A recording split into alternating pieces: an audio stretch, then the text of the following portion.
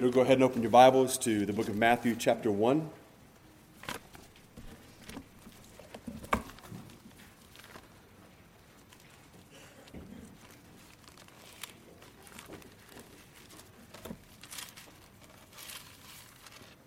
I also want to point out to you, when you have time, sometime this week, when you have time to be able to read something short without being interrupted, on page 15 in the bulletin, there's a short article dealing with what we would call penal substitutionary atonement. Basically, there are on many different fronts, there are attempts within Christianity to undermine various elements of the gospel, to water down our theology for various reasons. And what we strongly believe in, which is that Christ was our substitute, that God laid on him our sin, and then that God punished him as if he had committed the sins that we were going to commit. That's what penal substitutionary atonement's all about. And there are those who, for quite a while, and it continues to gain ground. And again, when I say within the church, that doesn't mean that everybody who's doing this is a believer, because many of them are non-believers. But it's done, again, within the church, within Christian schools, and within seminaries, and then it comes out in Christian books and various kinds of publications. There's an attack on that. And so there are articles about that and about some objections that people raise to undermine it. So it just would be good to read that so you can become familiar with it, because any strong attempt that is made to undermine the fundamentals of the faith, we need to be aware of it, have our faith strengthened, be encouraged, so that we don't fall prey to these kinds of attacks. And then perhaps if there's opportunities for you to speak with others who might be involved in a church or maybe here and begin to question themselves, you can kind of help lead them in the right direction when it comes to that. So anyway, I would encourage you to read that. Again, when it comes to theology, when it comes to the Bible, details are very important. And we want to make sure that we don't just kind of gloss over those things, because if we do, it changes what Christianity is. Let's pray. Father in heaven, as we come before you this evening, as always, Father, we are so grateful to you. Father, we know we can never thank you enough for all the good that you do. We know, Lord, that the Word says that every good gift, every perfect gift comes from you.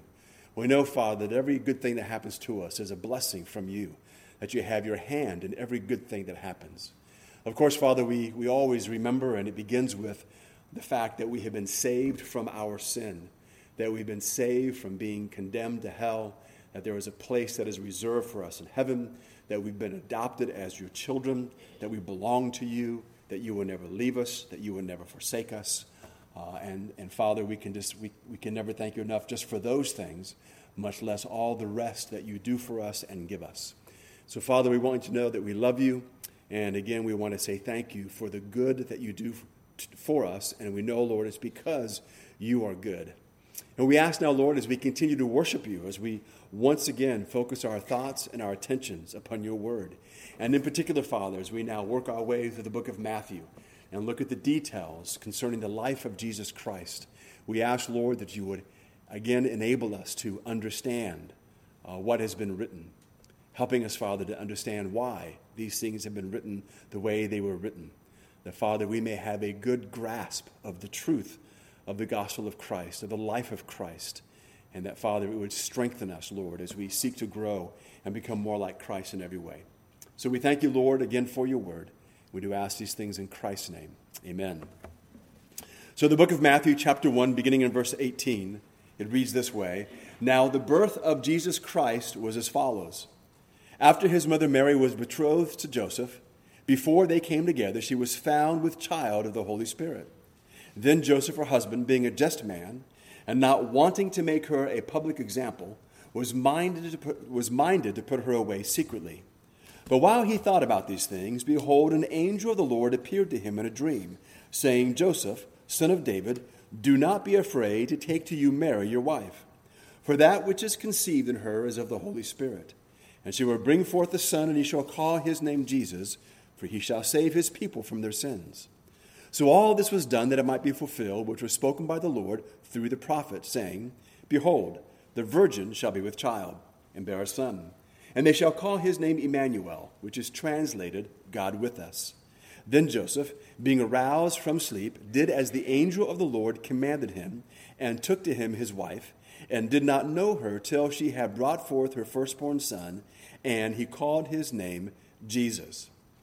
So as we made our first pass through this passage last week, let me just remind you that again, as we talked about the importance of the details, we saw that within the Catholic Church and really within many aspects of Christianity, many people still refer to Mary as the Virgin Mary.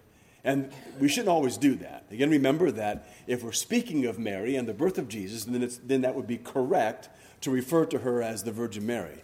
But anytime we're making reference to her in general or reference after the birth of Jesus, we should not call her the Virgin Mary because she wasn't the Virgin.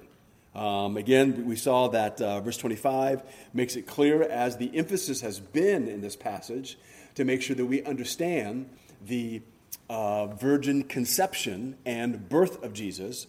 But again, it tells us here in verse 25 that Joseph did not know her until she had brought forth her firstborn, which means that after the birth of Jesus, they then had what we would call a normal marriage, and they had a normal physical relationship like any other married couple would have.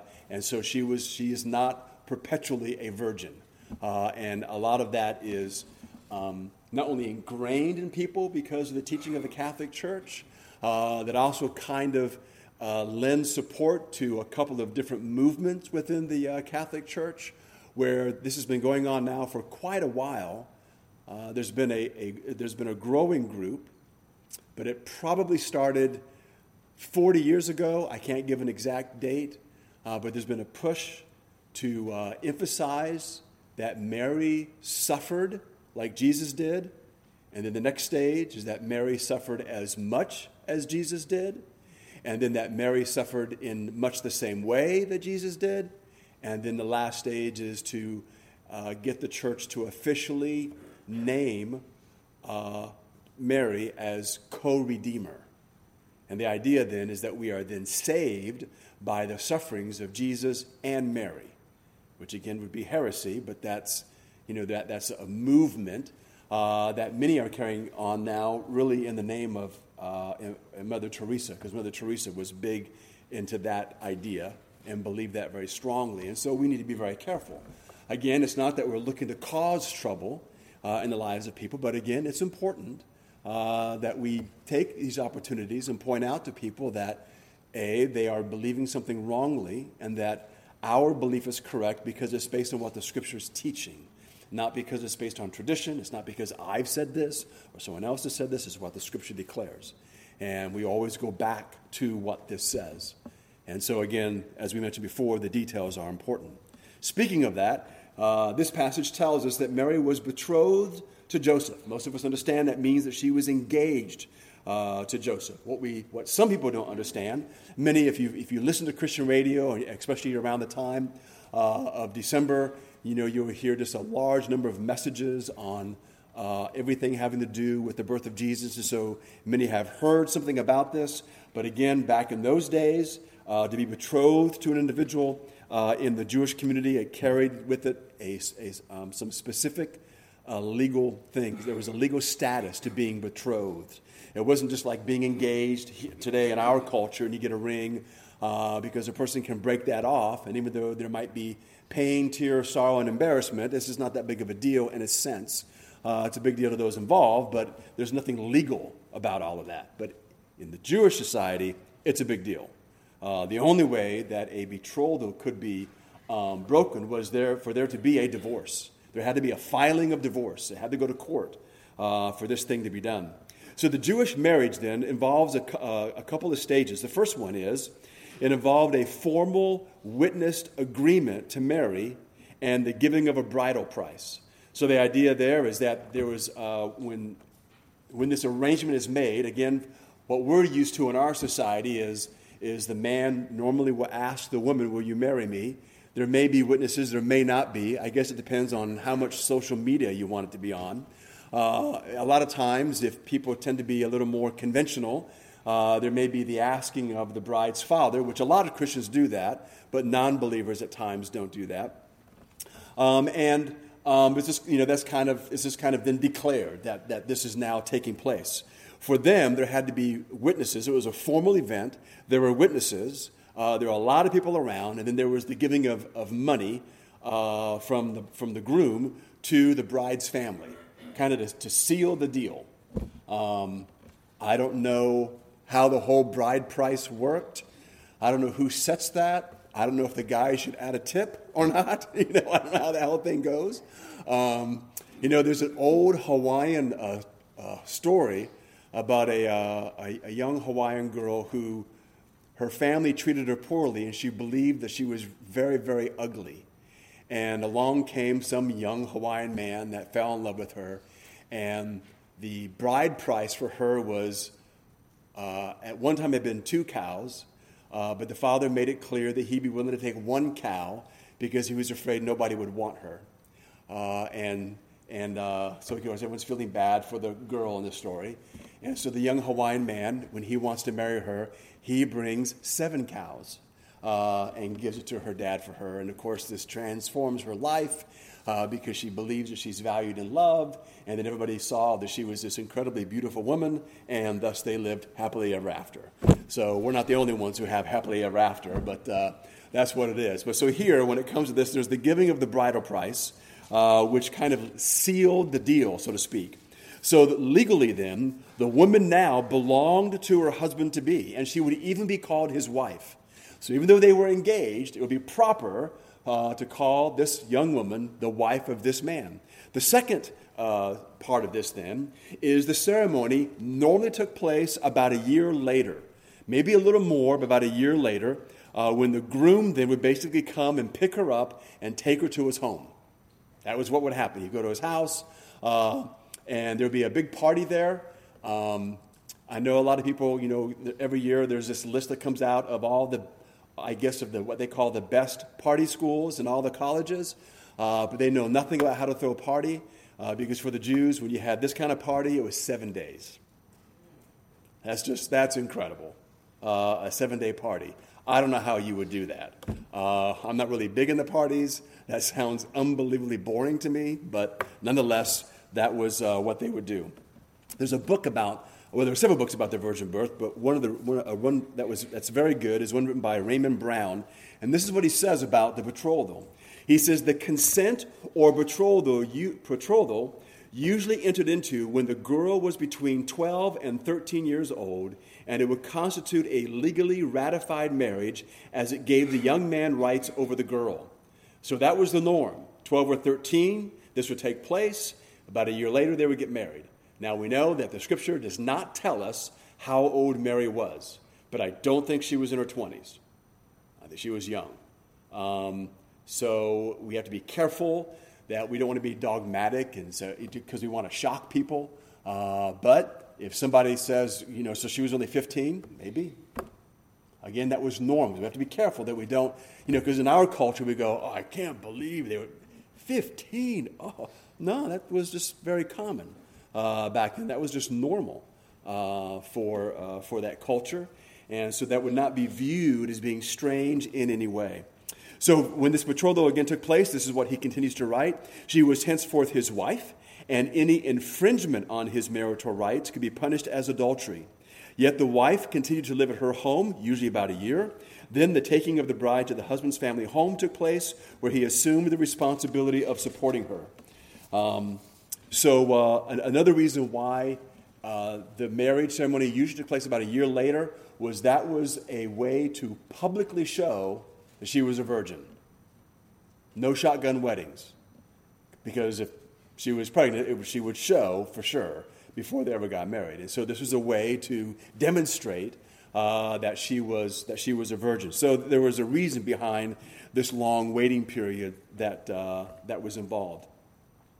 So again, during that year, once again, the only way that this engagement could be broken was by one of the two parties died, or again, there would be a divorce, and the divorce then would sever the contract.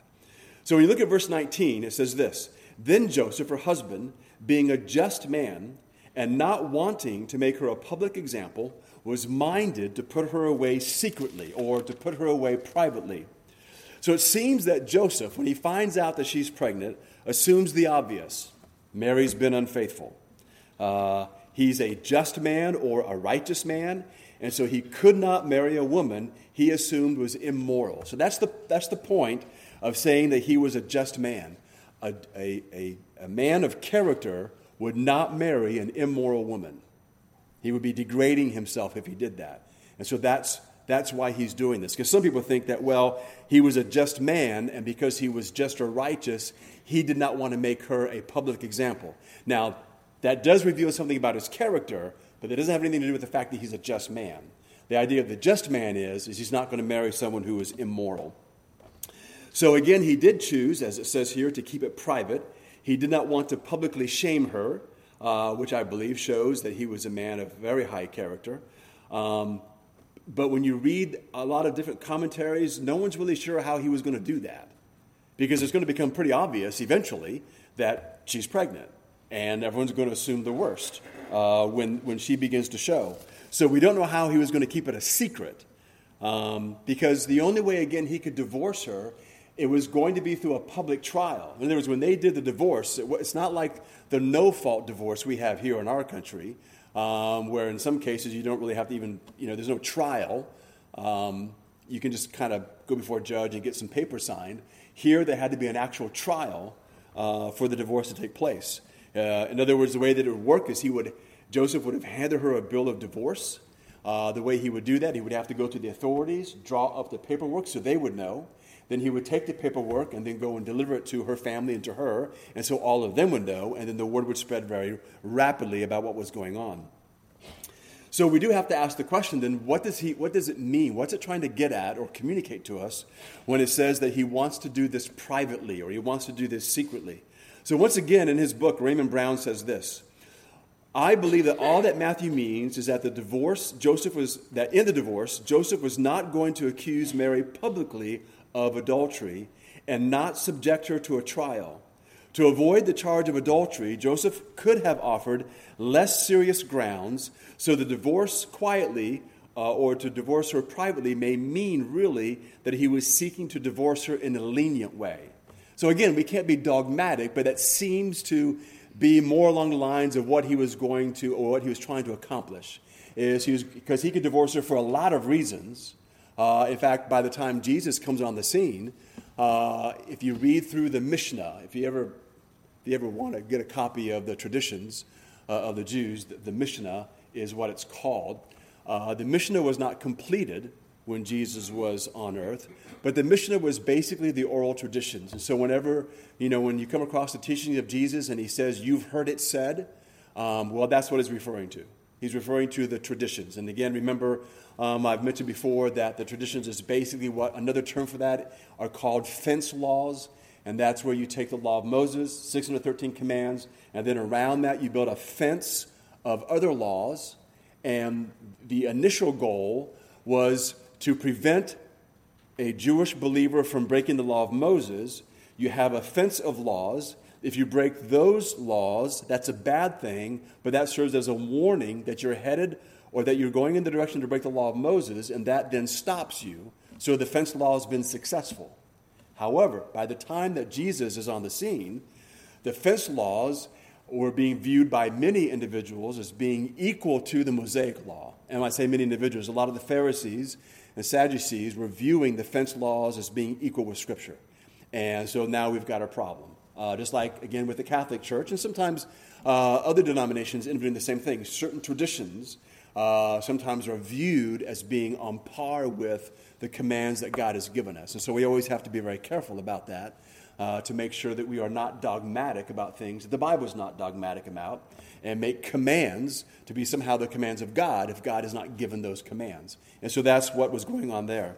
So again, what basically it means here is we see that Joseph is really a very, religiously speaking and morally speaking, I believe he's a righteous, just man. And so he can't bring himself to marry a woman who's been immoral. He can't do that. At the same time, he doesn't want to make a public spectacle of this. we can go into all kind of reasons why. Maybe he was just hurt very deeply. He really loved her very much. That may have been true. We don't know. But we do know that he intended to, at least, as Raymond Brown says, divorce her in a very lenient way so as not to bring public shame her way, at least there in the beginning. So Joseph's a good guy. And I think Joseph wants to do what's right.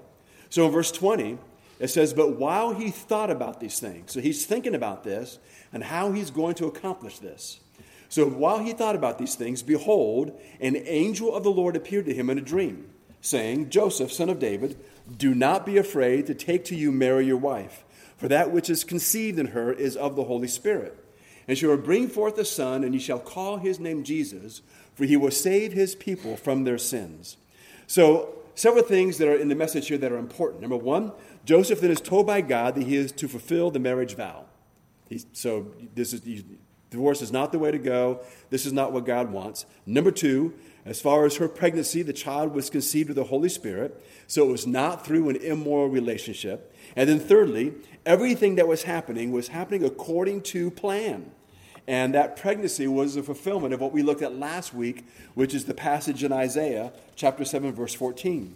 And verse 22 then goes on and says this, so all this was done that it might be fulfilled which was spoken by the Lord through the prophet, which is Isaiah. Behold, the virgin shall be with child and bear a son, and they shall call his name Emmanuel, which is translated, God with us. So if you look at the title of your sermon, in the Hebrew language, if you read things by Arnold Fruchtenbaum or Alfred Edersheim, David Barron is another name. There are several guys that are similar like that. They'll tell you that in the Hebrew language, they like to play. They like wordplay. Now they're not playing a game, but a wordplay is a mechanism they would use that would really help people to remember things, and also to make a point in whatever that point may happen to be. So Jesus, his name, means Savior, and he will save, means he will rescue from death or rescue someone from impending peril. So then, if you were to kind of incorporate that wordplay, then you would have, you shall call his name Yeshua, for it is he that shall Yoshia his people from their sins. So basically, you will call his name Savior, for it is he that shall save. And so again, what's the emphasis? The emphasis is on salvation. The emphasis is on why he's coming. This is why he's coming, to save his people from their sins. Man's greatest need is going to be addressed. Man's greatest need has always been the fact that he is separated from God, and that is the source of all of his trouble. So what we need to, again, be reminded of as Christians is this, that when it comes to all of the trouble that non-believers have in the world, it is not anything having to do with the environment, whether it's the environment as far as weather or it's the environment as far as how they're raised at home. Those things aren't helpful, but that is not the source of their trouble. The source of their trouble is the fact that they're separated from God by their sin. And that's why there's a need of Christ.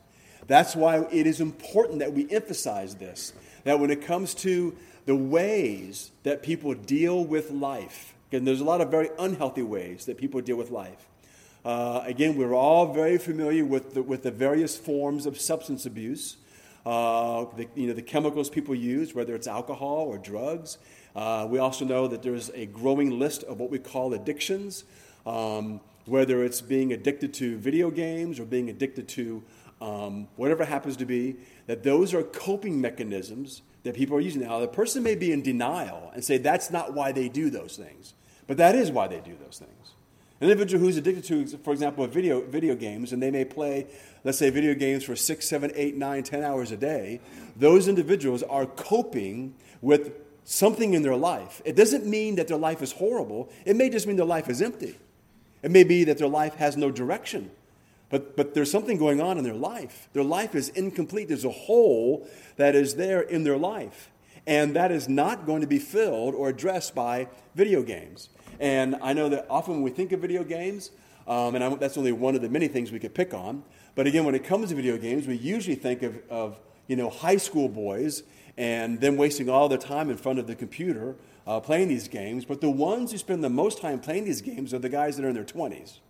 It's not kids in high school. They spend a lot of time doing it, but it's guys in their 20s. They're individuals who are willing to give up sleep to keep playing many of these games and put their jobs and their health in jeopardy to continue to play these games. They now have, which I'm sure you're not surprised, that they now have these recovery places where you can go or you can send your kid or send yourself to basically be cured and broken, go through withdrawal of playing these games and learn again to deal with life in the proper way. But again, all these things that we're going through as a society, all these attempts that man is making to try to address these problems, again, even if you're able to help an individual overcome, let's say, a video addiction, or even if you're able to help an individual overcome their alcoholism, even if we do that, what have we truly accomplished?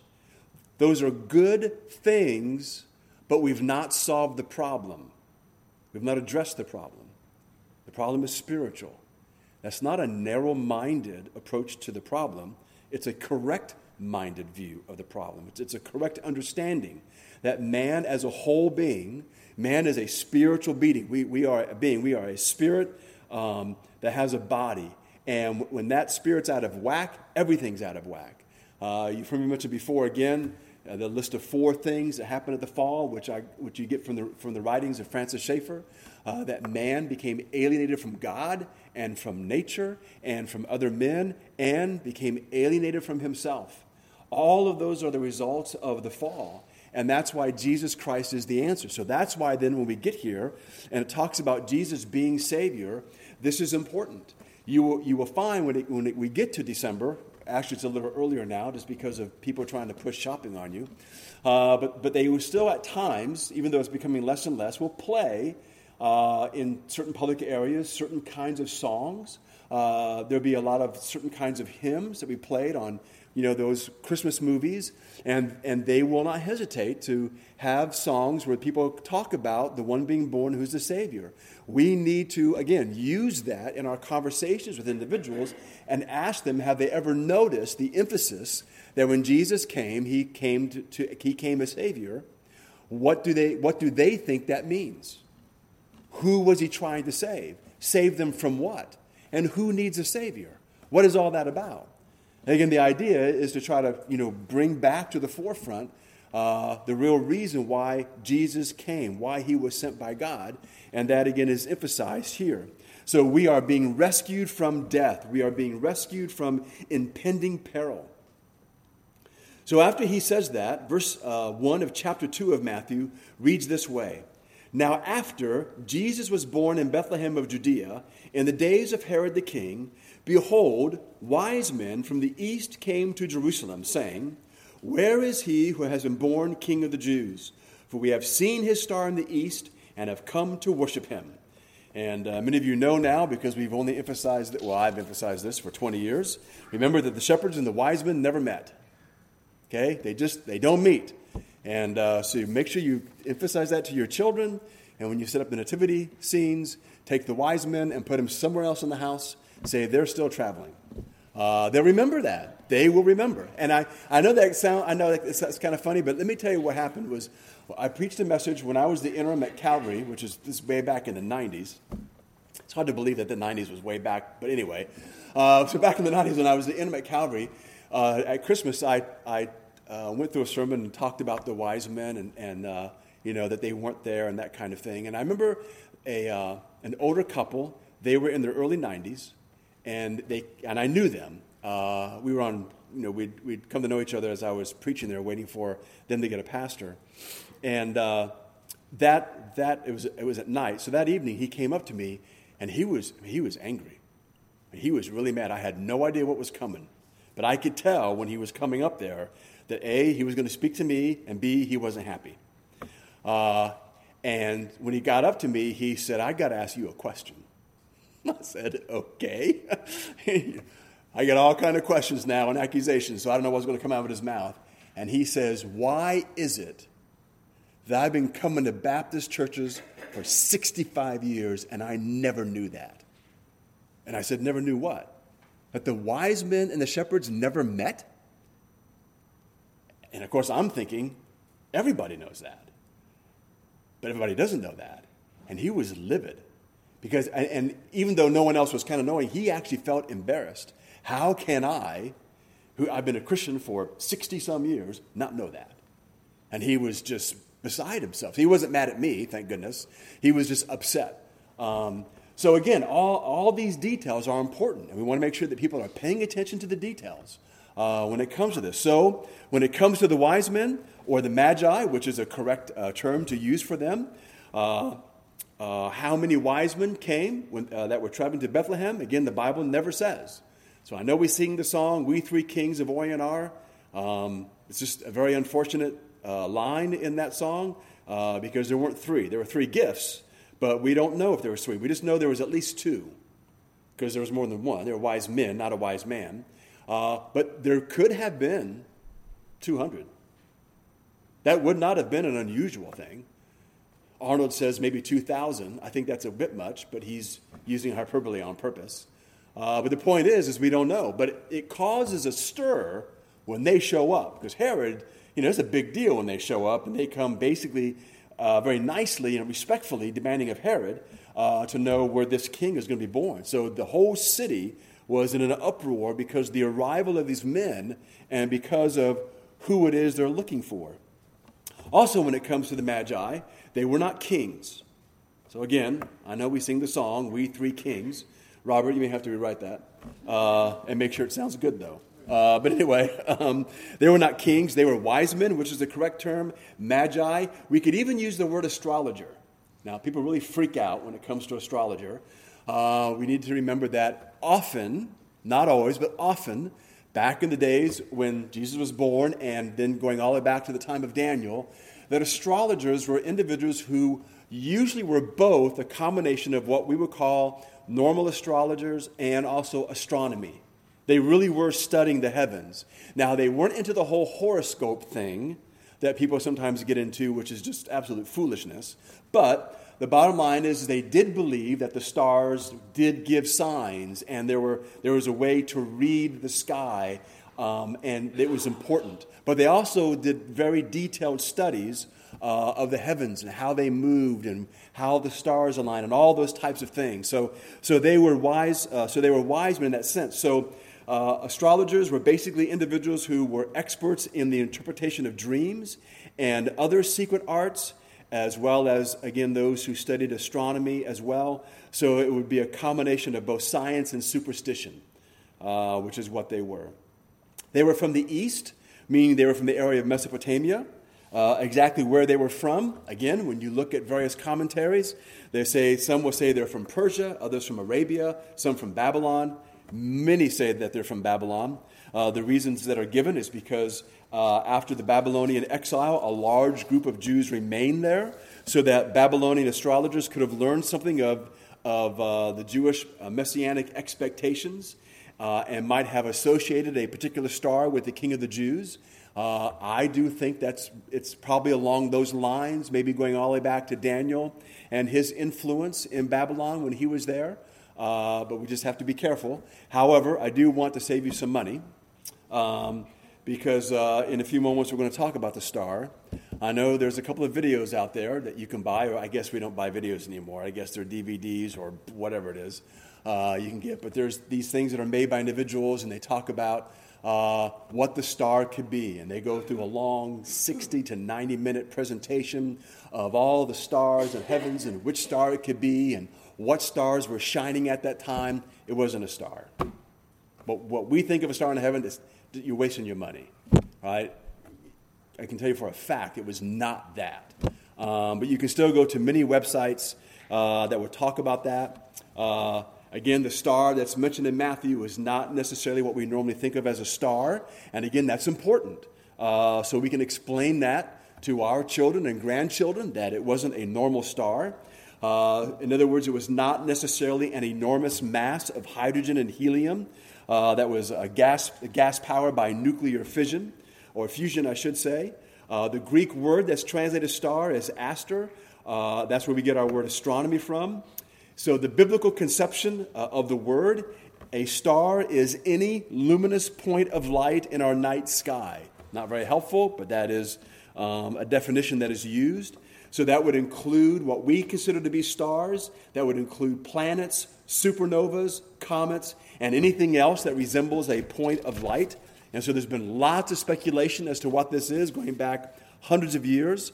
There are those who believe that there could have been a supernova, basically an exploding star, and that somehow fits the conception of at least what we have on Christmas cards as to what the star would have been. That a star in our galaxy explodes. It was shining very brightly for several months because this event is just magnificent and very rare, and because it outshined all the other stars in the galaxy, then it would only seem fitting that such a spectacular event would announce the birth of the King of Kings, the God-man who would outshine all the others. So there's all these connections. However, a supernova does not fit the biblical description, so it wasn't a supernova. The Christmas star, as we call that, I don't think it could have been that obvious because it went unnoticed in Israel. They weren't aware of what was going on. King Herod wasn't aware of it. He had to ask the Magi when the star had appeared. He's like, well, what are you talking about? And he wanted to know more detail about this star. So if it was a supernova, everybody would have seen it. So there was some not misunderstanding, but they weren't aware of it. Some speculate that the Christmas star was a bright comet, but again, everybody would have noticed if it was a comet. Comets back then, and even today in some places, but many people believe that a comet would be like an omen of change, especially in the ancient world. If you saw a comet, that believed that some big change was coming. Again, Herod wouldn't have to ask when the comet had appeared, because he would have been aware of the appearance of a comet, because his wise men would have told him about it, that he should be aware that some significant change is coming, whatever it may be. But also what we do know from reading the passage is a comet or a supernova, they don't move in such a way as to stand over a specific location on the earth. And that's really one of the main things that this star does that separates it from being these things. I think it's Answers in Genesis.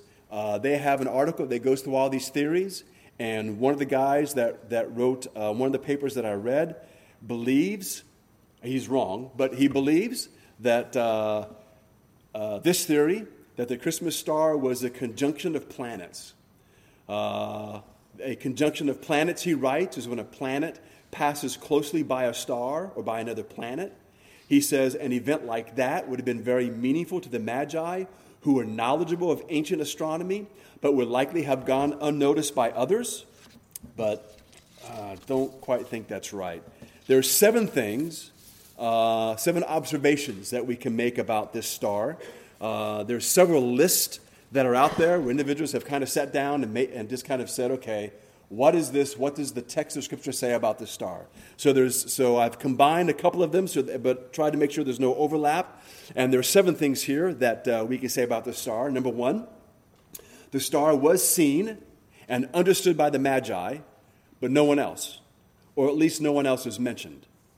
Number 2, the Magi saw the star on at least 2 occasions, before meeting with Herod and then again after.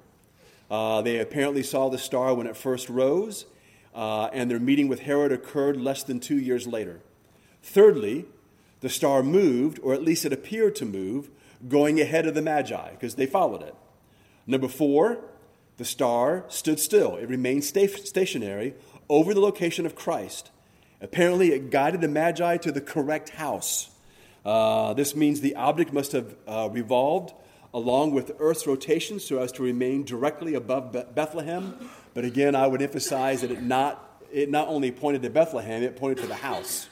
There's nothing in the text that says they went knocking on different doors looking for a newborn toddler. They weren't doing that. They knew exactly where to go.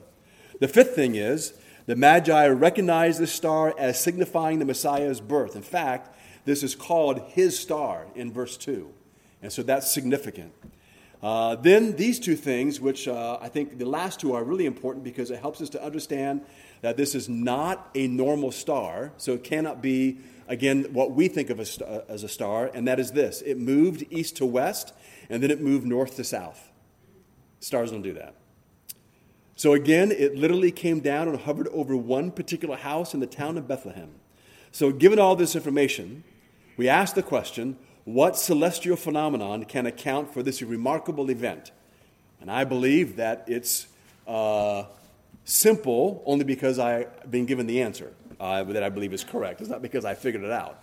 I learned this when I was, I remember when I first met Arnold Fruchtenbaum, and I think I was in high school, and he was going through a series on the life of Christ, and all of this made sense. And so what he reminds us of is go to the Old Testament. Israel followed the pillar of cloud in the daytime, the pillar of fire at night. It's the Shekinah glory. The Shekinah glory shone around the angels that appeared to the shepherds. And so what was this star? Again, we use the word star, but this beam of light, it was the Shekinah glory. It appeared and disappeared. It moved, guided them to the right place and to the exact house. And that's what it is. So what we see here then with this star, what we see then with the dream that Joseph had that gives him very specific information and instruction, that we can see not just the presence of God, but God superseding in everything that's taking place so that things go exactly the way that he has determined they would go. That, again, the hand of God is all over this. There is no way any of this could be just a coincidence. God was directing all of this, and it was taking place exactly when he wanted it to take place, in the way that he wanted it to take place. And again, it takes place really in a very humble way. There's no band. There's no loud trumpets. Jesus wasn't born in a wealthy household or palace or castle. We know that he was, when he was born in a stable, and then he's just in just a regular house when the wise men appear. And again, this is God's way. There's a lot of really good articles as individuals kind of speculate as to why God did it in the way that he has done it. But we've already been through some passages in the Scripture that remind us that God does the things that he does to confound the wise. Yet what he does is not dumb. What he does is unbelievably creative, imaginative, and logical in every way. And it's never the way that man would do it, but who would follow what man would do anyway, because he's directed by his sinful passions, and is not going to go in the right way. And so once again, what we can see here is God orchestrating all of this so that when he sent his son was going to accomplish exactly what he wanted it to accomplish. And what we can say confidently is that what God was doing here, he was doing for you and for me. He was doing for them, for each one who has come to know Christ as his Savior. God was doing this for them so that this could take place at this particular time. We don't talk this way, but Francis Schaeffer uses this term. He talks about that God acted in real space and time.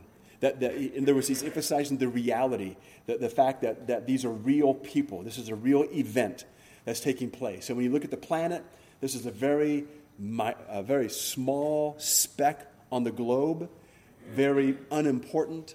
All kinds of things are taking place in the world when this event takes place. The one little event that was going to transform the world, and one that has transformed the world, and one that has transformed your life and my life. And so there's a great deal for us to be thankful for, and I trust that not only this year, but in every year, when we sit down and we read through the Gospels, especially in Matthew and Luke, when we read this story and discuss this story with, whether it's our family or with others, that these details will be details that we will remember and be able to talk about so we can once again emphasize the plan of God and what God was seeking to accomplish. And that this is not just some cute story about some cute little baby that was born a long time ago that people really like. Because that is not what took place. This was God in all of his greatness moving to save you and I, because God is a God who is good and has placed value on us as individuals because he loves us, he cares for us, and he's created us in his image. Let's pray. Father in heaven, we thank you once again for your goodness that you have displayed for us and for the incredible way that you brought these events about in the Word. We thank you, Father, for what was accomplished here in the life of Mary and Joseph and with the birth of Jesus. Father, we ask that you would enable us to be able to remember the details, the important details of this story, and to recognize, Lord, that you have left no stone left unturned, that every single thing has been paid attention to, that everything has been taken care of, so that nothing can happen that has not been planned, nothing can happen that has not been formed by you, that nothing can go wrong on any way or in any way, shape, or form. That, Father, our salvation might be accomplished, and the salvation of literally millions and millions of people.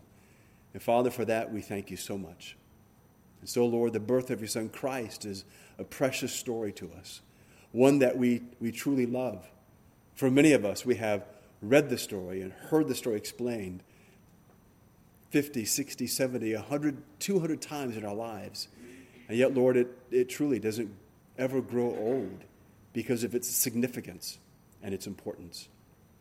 And so, Father, again, we humbly bow before you and say thank you for not leaving anything concerning our salvation up to chance. Father, we ask now that you will bless as we bring our time to a close. We do ask these things in Christ's name. Amen.